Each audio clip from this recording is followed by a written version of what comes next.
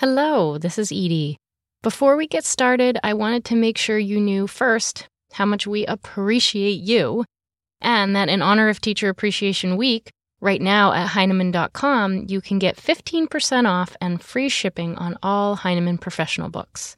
This offer runs until May 11th. Head on over after the episode. Some restrictions apply. See the website for details. The Heinemann Podcast is a production of Heinemann Publishing. Heinemann is a provider of resources written by real teachers for real classrooms. Heinemann values teachers as decision makers and students as curious learners. Discover the path to lifelong professional learning at Heinemann.com. Heinemann is dedicated to teachers. I'm Brett from Heinemann. Today on a very special podcast, Heinemann author and lead staff developer with the Teachers College Reading and Writing Project, Cornelius Minor, sits down to interview New York Times best-selling author Kwame Alexander. In a wide-ranging conversation, Cornelius asks Kwame about his first teachers, the people who prepared him for the work he does today, and how he connects students to poetry. Kwame Alexander is a poet, educator, and the New York Times best-selling author of 28 books, including Swing, Solo, and Rebound, the follow-up to his Newbery Medal-winning middle-grade novel, The Crossover. Kwame's newest book, The Right Thing, is available now. Kwame is also the forward author on Cornelius Minor's forthcoming Heinemann book, We Got This, Equity, Access, and the Quest to Be Who Our Students Need Us to Be, due out this fall. Here now is Cornelius Minor and Kwame Alexander. Well, welcome, Kwame Alexander, here with us on the Heinemann Podcast. My name is Cornelius Minor, and I have absolutely just been in love with everything that you have done. And there are very few artists that I can say that about. You know, it's one thing to know your work in your books, but for me as an educator, I have seen the impact of your work on children. So you can't start off the podcast saying that, man. Now I'm all like, wow. I mean, the thing about it is, first of all, I appreciate you having me here. I've listened to the Heinemann Podcast. I've listened to you. I've known you for a while. And when you share those kind of accolades with someone, when you share that kind of praise, what it does for me is it makes me realize I got to be accountable. Like, I got to be responsible for what I'm saying, for what I'm doing, because there are people out here in the world who value it. And so that's important. Mm-hmm. That's crucial. So thanks for putting that pressure on me. But I think the thing about your accountability is you seem to live the kind of life where accountability isn't the kind of thing that you do, it's the kind of person that you are. And I guess my first question stems from that. You know, I wrestle a lot with history, and I'm always trying to make history make sense, with right now, especially right now, when some of the most vulnerable people on the planet are children. And Frederick Douglass has a quote that says, it is easier to build strong children than to repair broken men. And when I look at your work, it is clear that the poet that you are, the generous educator that you are a strong child who has become this strong artist. And so that tells me that there is something intentional that someone did with you to make you who you are right now. And when I think about the teachers listening to this podcast, I would love to hear you talk about what were the things that the adults in your life did with the child that was Kwame Alexander that made you who you are right now. I mean, thank you for that. And thank you for giving me the space to talk about the people, that tribe, the community. Yeah. Because that's so important. And we get so caught up sometimes, or I do, in talking about the work I'm doing. Mm-hmm. But yeah, it's the people around me who've made it possible. So it's got to go back to family, man. Yeah. It's got to go back to my grandparents. My grandparents were my first teachers. My parents were my first teachers. They were my first librarians. Okay? We can talk about sort of the formal education in a minute, but my grandparents and my parents created this space where A, you're black. B, you can do anything you want to do in this world, okay? C, because you can do anything in this world, you got to be prepared in the things that you're going to do. So we have to prepare you for that work. D, there are going to be people in this world who are going to try to say no to you. Okay? You can listen, you can learn, but ultimately, you are in charge of saying yes to yourself. And so we're going to create this confidence in you that allows you to move through this world and be who you need to be and do what you want to do, regardless of whatever else is going on. Now, you're going to face challenges, but we're going to give you that confidence. And E, I think is probably the most important thing, Cornelius, is because of this responsibility, or because of these things that you're going to be doing in this world and that we're preparing you to do, you got to be accountable for it. You got to be responsible for it. You got to take it seriously, you know? And so, you know, that came in a variety of ways. It came in my parents immersing my sisters and I in books, in literature from a very early age, and sort of understanding the power of words and how to use your words. And it came from something like understanding that accountability that and the praise that we're heaping on you and what we expect from you, the expectation, and not adhering to that. And so now there are repercussions. And so as a 7-year-old, maybe that repercussion was from my grandmother, go outside and cut a switch off the tree, cut a branch off the tree. I don't know if we can talk about getting spankings, because today it's a whole different thing. Yeah.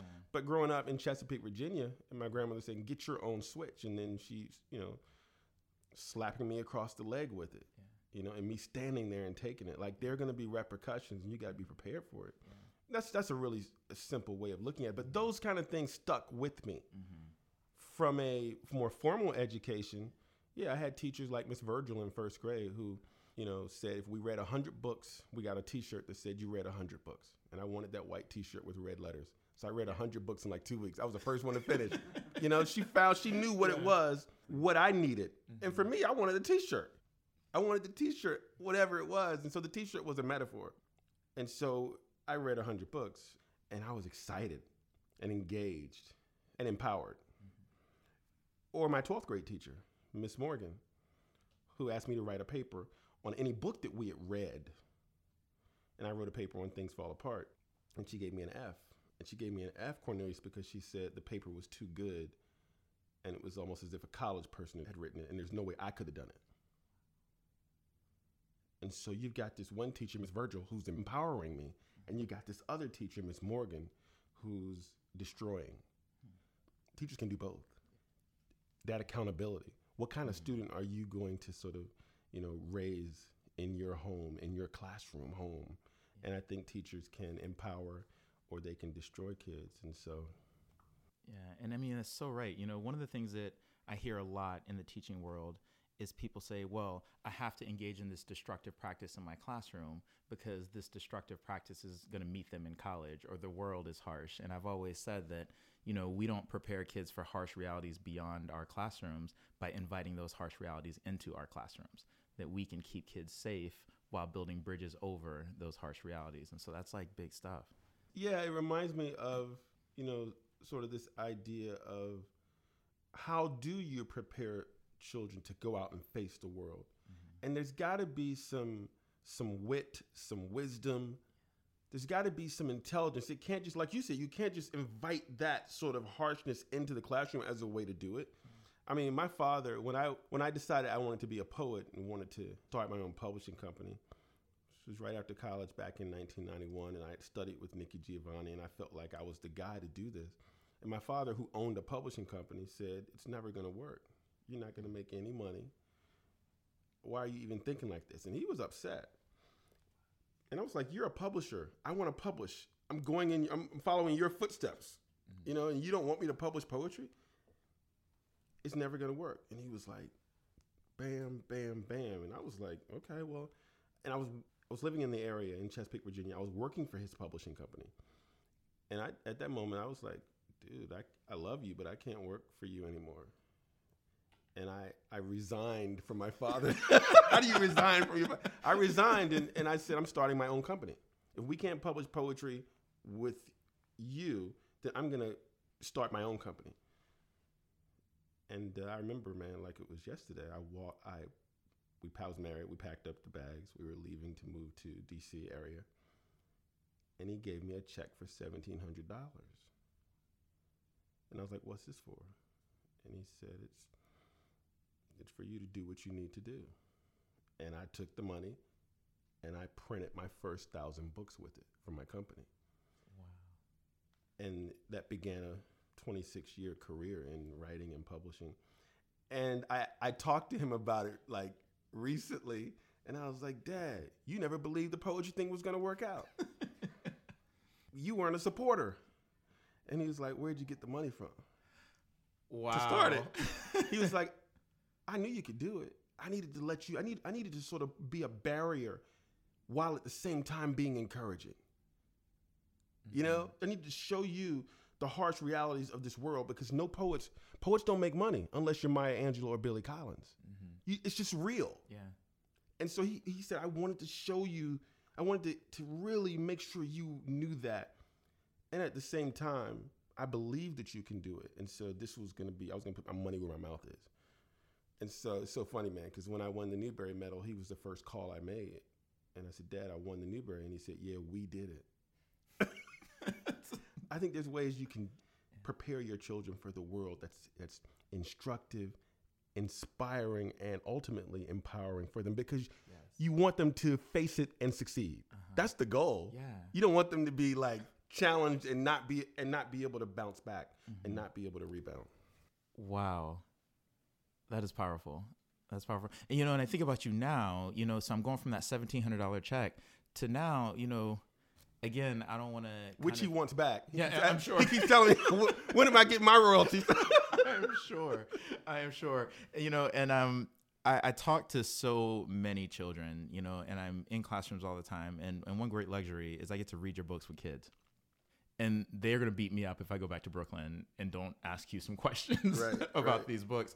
But I want to kind of connect it to your situation with your dad, in that the most beautiful experience that I had in the classroom this year, I worked with a teacher named Miss Onstad in her 6th grade room, and we read solo together. And the kids elected the book, so we had a huge vote. Books got voted off the island. Solo survived. So so we read solo together, and they had beef with Rutherford, man. They had a time with Rutherford.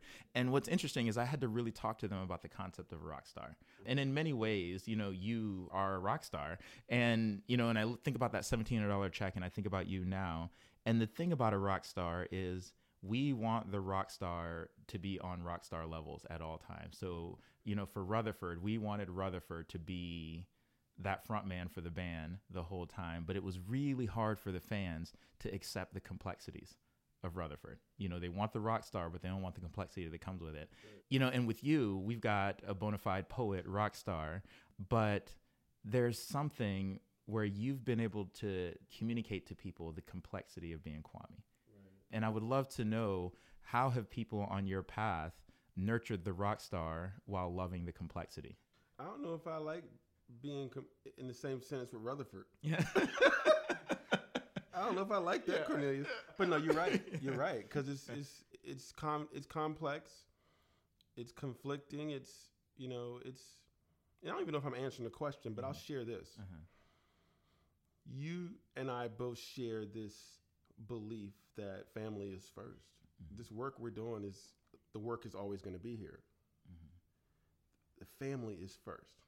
And so I've been touring, I've been traveling. I've been out trying to change the world, one word at a time. And I always try to make sure that I bring my family with me as much as possible. We're going to Ghana for a week. And so you and I are here at the International Literacy Association, which is, this date has been booked for a couple years. And, I've known about it for a year or so.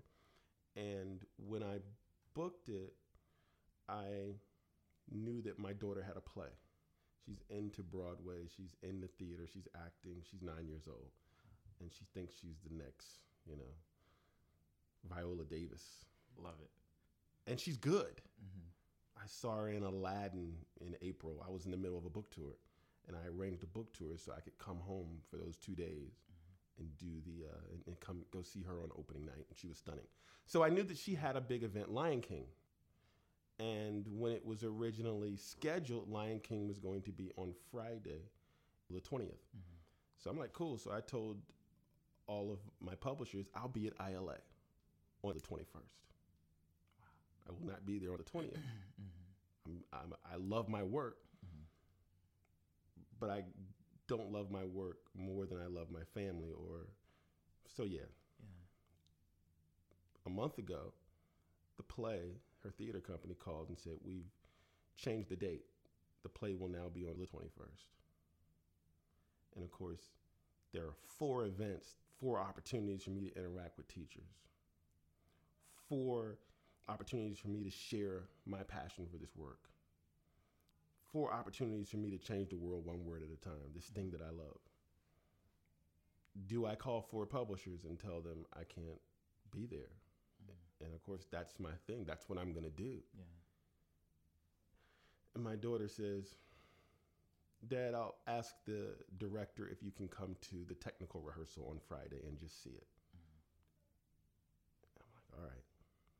So I get to the technical rehearsal on Friday, and they're not having it. They're just going to do a choreography, a walkthrough. So she looks at me and she says, Dad, it's okay. We'll be in Ghana next week together. You go, you can see the DVD.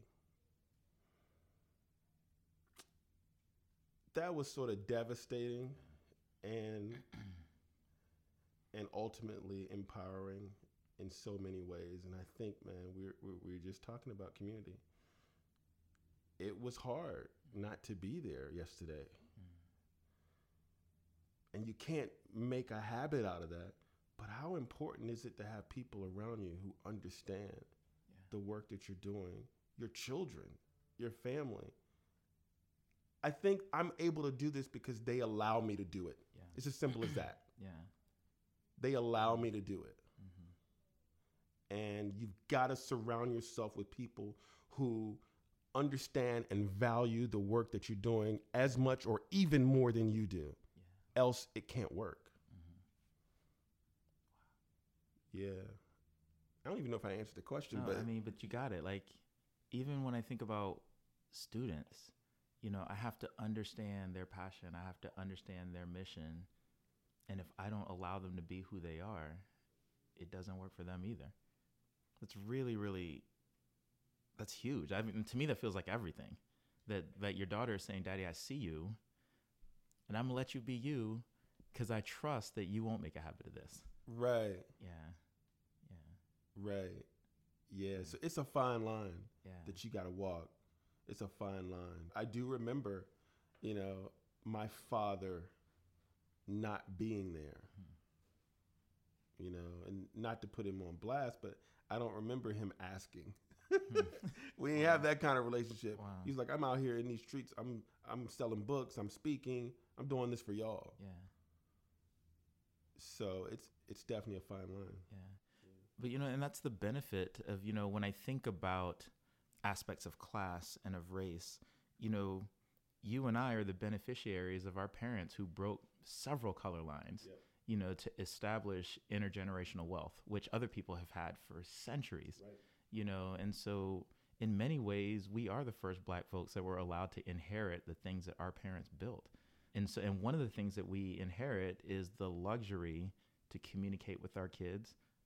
We inherit the luxury of time, right. I think about my own dad.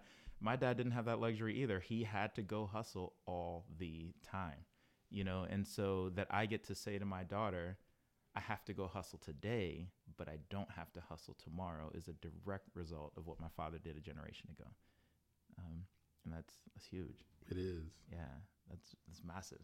And so connecting to that, thinking about paying things forward, I'm just in love with the idea that so many kids look at poetry now as a thing that they can do. Right. And, and it's not the stuff that I got to wait for my college professor to give me permission to do, but it's a thing that I can do. What would be your top 3? If you could give just top 3 tips to kids or to teachers for teaching, for writing poetry, what would be your top 3 for the kid, for the teacher that's listening to this? You mean aside from make sure they have a copy of the Crossover and Rebound? That's 2 right there. There it is.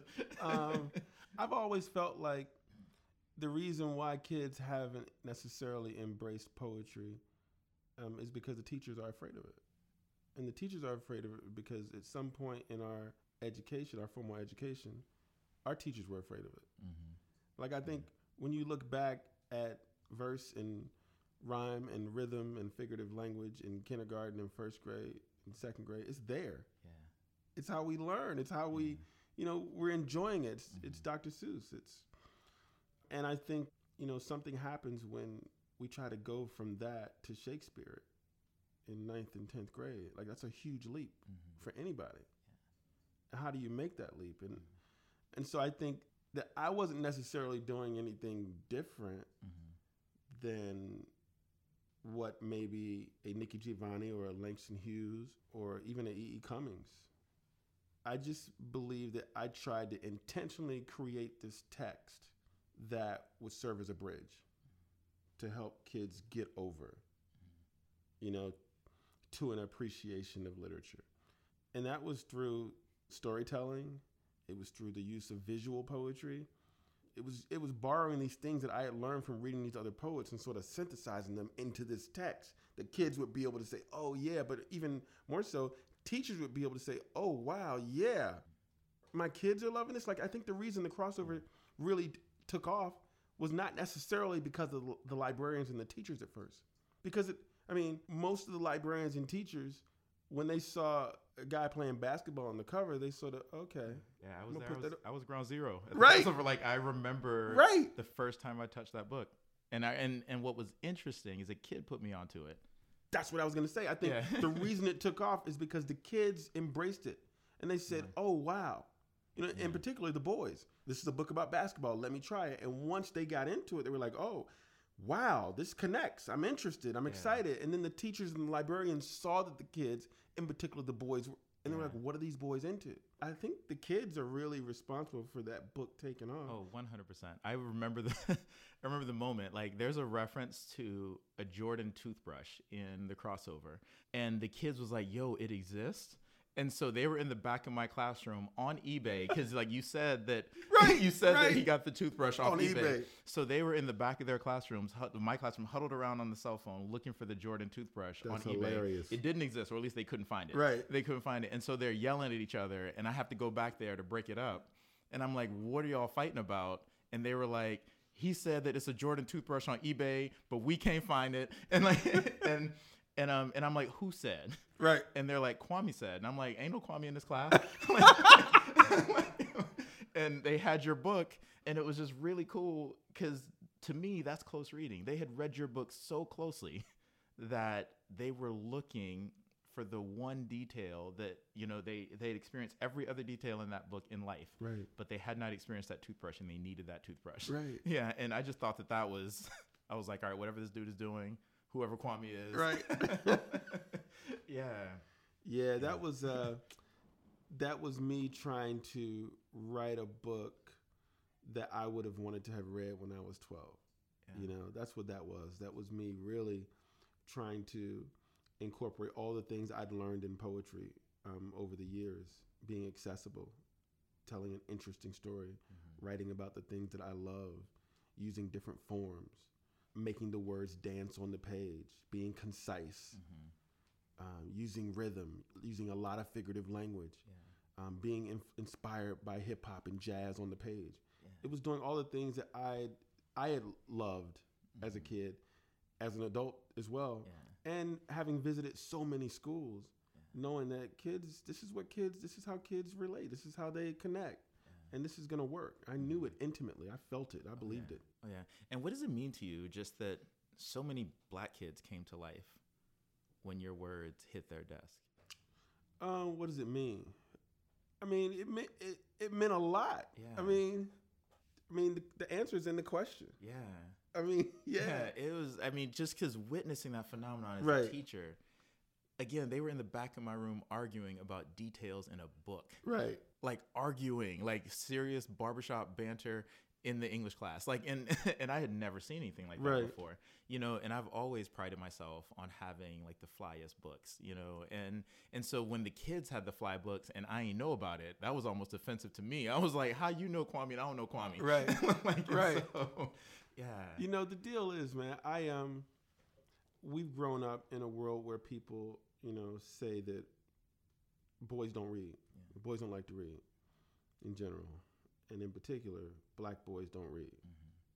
Mm-hmm. I've heard it from parents, from teachers, from kids. Yeah. And the way I grew up, man, again, my parents sort of instilled, and my grandparents instilled in me this thing that, A, you're black. Mm-hmm. B, now what? Yeah. Now what you gonna do with it? Yeah. Right? And so I never believed that black boys don't want to read. Mm-hmm. I never grew up believing that. I grew up hearing that, oh, Kwame's reluctant, or Kwame doesn't want to read, or, you know, seeing my friends who got the same sort of thing. But my position was, I was well-read, man. Mm-hmm. I was well-read having grown up in my parents' home. So it wasn't that I didn't want to read. Mm-hmm. So nobody was giving me anything that I wanted to read. Mm-hmm. Nobody was making the words jump off the page and onto the stage. Yeah. Nobody was giving me that. And they weren't giving it to my friends either. Yeah. So it's not like, you know, it sounds simplistic, but I don't think it's that black boys don't want to read. Like you said, give them a book that they're going to be able to relate to. Give them something that's going to make them go in the back of the room and get on Google and try to search. You know, give them something that's going to connect with them. Yeah. What do you look for in a classroom? Because I've seen you do this. I've seen you walk into a space and find that kid. You know, when the principal's been working with trying to find that kid, and the teacher's been trying to find that kid, I've seen you do it in minutes. So there's some kind of Kwame Alexander X-ray vision that you have. Like, could you share that with us? My superpowers. There's this teacher this librarian in Singapore. His name is Scott Riley, and I was with he and his students for a week. And Scott says, teach the child. The child is the curriculum. Mm-hmm. You know, teach the child, not the curriculum. Yeah. And I just, man, when I get into a class, my first instinct is not to pull out my book and read from my book. You know, my first instinct is to make a connection with the class. Mm-hmm. Like, I feel like if we make a connection, you'll read whatever I got. Yeah. When I leave, we're good. Yeah. You do what you got to do. Mm-hmm. Let's make a connection. Yeah. How do we make connections? Exactly. We're sitting by the fireside in Ghana, and we're listening to stories. And we're all being connected by this story. Through song, through call and response in church. Mm-hmm. Let's make a connection. I'm not concerned about the book. Yeah. Like, the book will happen. Mm-hmm. But when I walk into a class, I am trying to make a connection. And I find that happens when talking about tips. Mm-hmm. Okay, here's one tip. Sort of put yourself out there as the teacher. Be unafraid, be unashamed, be respectful, and just share your story. Mm-hmm. Let the students know. And it's going to be hard because you got to put yourself out there, and that's hard to do. Mm-hmm. It's really requires, it's an act of bravery. But I think the students will be a little bit more apt to connect if you sort of, dance naked on the floor. Mm. No, and that's real. Like, I've always said that kids won't take the risk that we won't take in front of them, and so that I put myself out there, that you put yourself out there, that means something because kids are looking. And then I'm also looking for that one or two kids who I know can be a challenge. Like, okay, because I know I was that kid. Mm-hmm. So I want to find that kid, and I want to bring that kid up with me. I want to make that connection. If I can get that particular, so I'm looking at a group connection, but I'm also looking at one or two kids who I feel like may need some special attention. And in many cases, man, it's black boys. Yeah. I'll go into a school, into a classroom. Like, I was in this one school in the gym, and the teacher, it's maybe second and third graders, and the teacher, she had this black boy sitting right next to her knee. Like, she had his hand on her shoulder. And it was obvious that he may be the kid who could sort of get a little bit too energetic and be in the mix and cause some ruckus.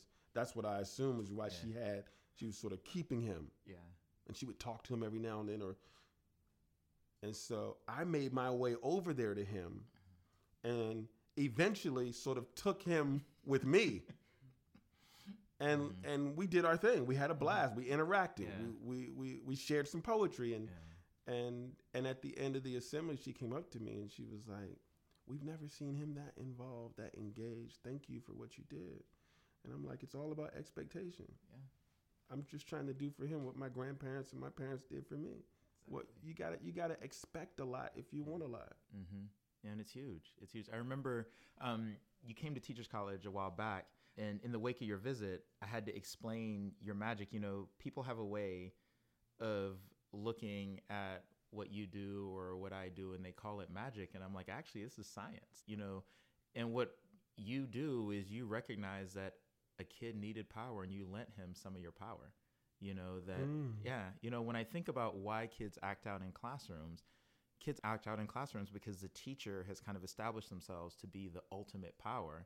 And, you know, one of the things that Newton teaches us, if power is concentrated in one place, that power is going to be met with an equal and opposite force. Right. So if I'm constructing myself to be the absolute power, I'm also constructing my antithesis. You know, and one of the ways that you help kids acclimate to a classroom is by sharing power, and you do that quite organically, you know. And so just watching you do that has been like really, really powerful. I find that here's what's interesting, man. That's a great way of sort of articulating it. When you share your power, what's interesting is you end up with more power. Yeah. I mean, you end up with more power, you know, not in the sense of power as a negative connotation. Exactly. But empowered. Yeah. Yeah. You know? Exactly. Because ultimately the work you're doing is to offer, you know, an opportunity for students to become engaged and electrified and edified through literature. Exactly. And so if you're doing that, it empowers that work that you're doing. Exactly. It's the parable of the loaves and the fish, you know, where I'm going to share and this will multiply. Right. You know, in a really, really big way. Well, man, it's just like great talking to you. Like, I got one last question, of course. And this question, for every teacher who wants to build, you know, the next Jacqueline Woodson, the next Jason Reynolds, the next Kwame Alexander, then, you know, for every teacher that wants to, you know, try their best to build that kid, like, what I love about you too is you teach writing workshops. You know, what's your favorite writing strategy? Like when you're sitting in the corner of your, you know, your writing space, what's your go-to strategy, the thing that gets your pen moving across the page? I would love to be able to share that with teachers. Wow. So I wrote this book called The Right Thing.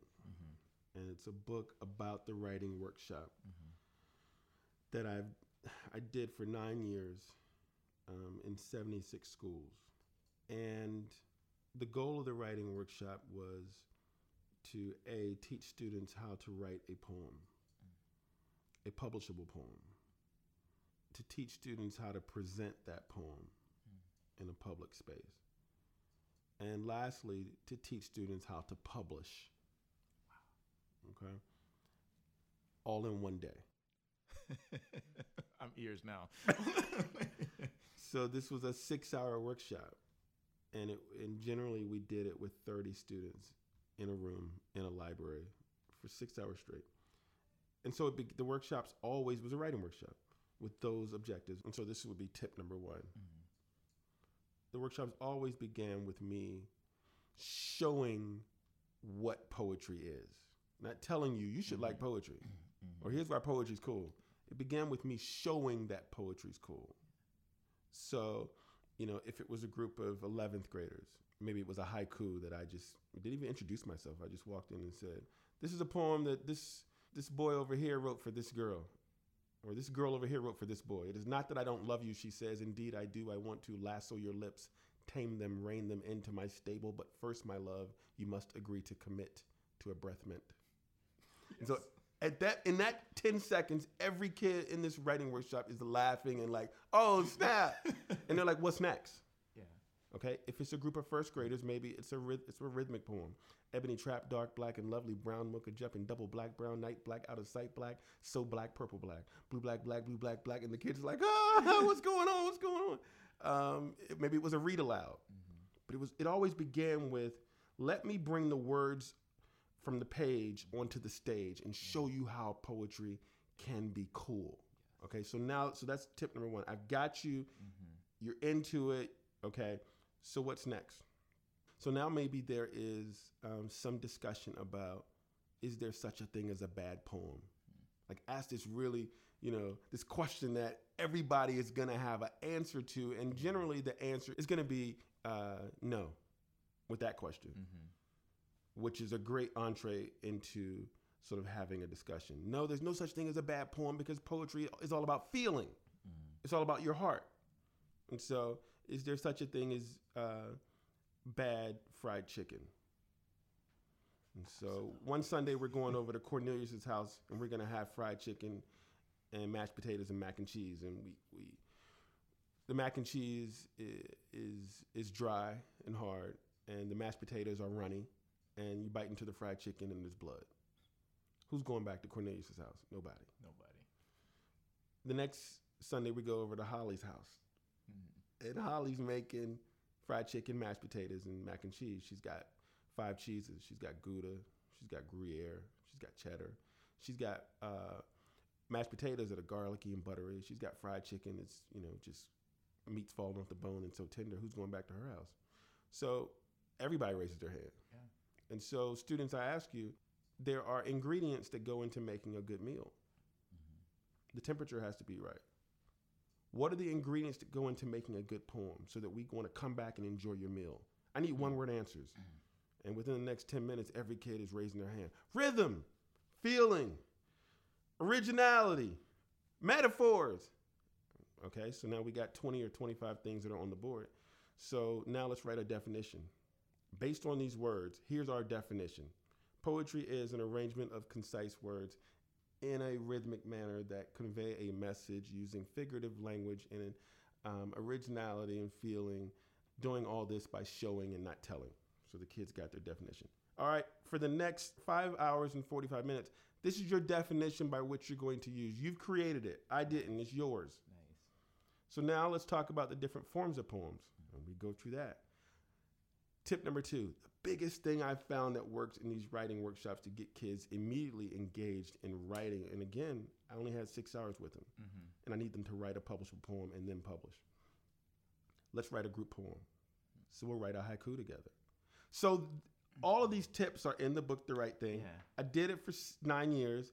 And by the end of the workshop, we have a publishable poem. Kids have written the introduction, the foreword, the dedication. They've ordered a barcode.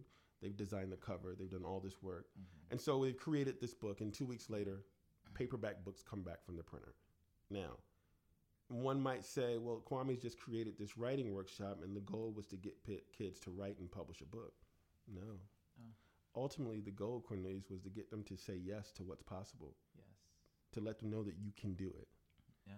To let them know that you got to be accountable. You got to learn. You got to prepare and do the work. Yeah. To let you know that ultimately, if you are willing to say yes to your lives, then your dreams can happen. You can be who you want to be. I'm going to help you get the confidence. I'm going to help trigger your voice. And you can go out into this world and do and be who you need to be. So I guess in a way, I'm still, my father was right. That my family, my parents, my grandparents, they did all this. And that's what I'm trying to offer to the world. Wow. Thank you so much. I mean, you've given the world books, but I think more importantly, you've given kids power. And as an educator, speaking for many, many educators who listen to this podcast, I can say, seeing empower kids in the world doing what they were born to do, being who they were born to be, is our greatest joy. So thank you for cultivating that. Thank you. Our thanks to both Kwame Alexander and Cornelius Minor for their time today. Kwame's newest book, The Right Thing, Kwame Alexander Engages Students in Writing Workshop, is available now. Kwame is also the forward author on Cornelius Minor's forthcoming book, We Got This, Equity, Access, and the Quest to Be Who Our Students Need Us to Be, out this fall from Heinemann. You can learn more about Kwame on KwameAlexander.com. You can also learn more about Cornelius Minor on Heinemann.com. Or you can follow both authors on Twitter, @Mr. Minor and @Kwame Alexander. Thanks for listening.